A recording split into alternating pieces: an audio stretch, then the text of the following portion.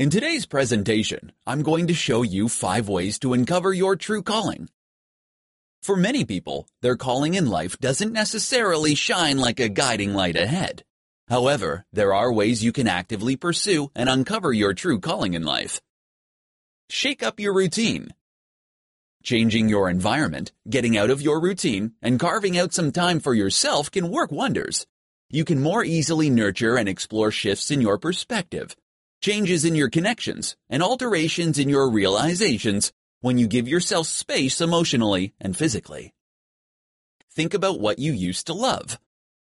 Often, our life's purpose is something that we love to do or love to be when we were younger because we were expected to fit in with society. Think about how you played as a child. Consider what you enjoyed to do and what you were curious about.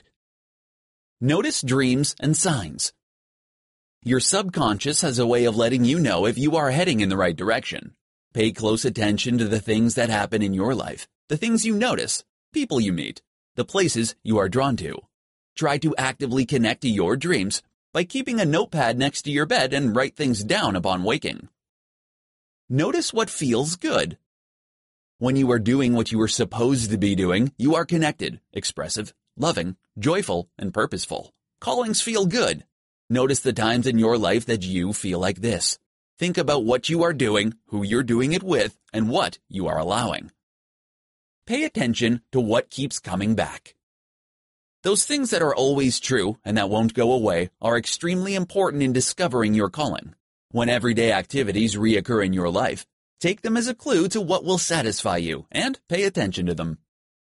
Finding your calling will take some time. Discovering and honing your life's path will be a continuous aspect of your journey. Always be compassionate to yourself and know that where you currently are is the best place for you to be.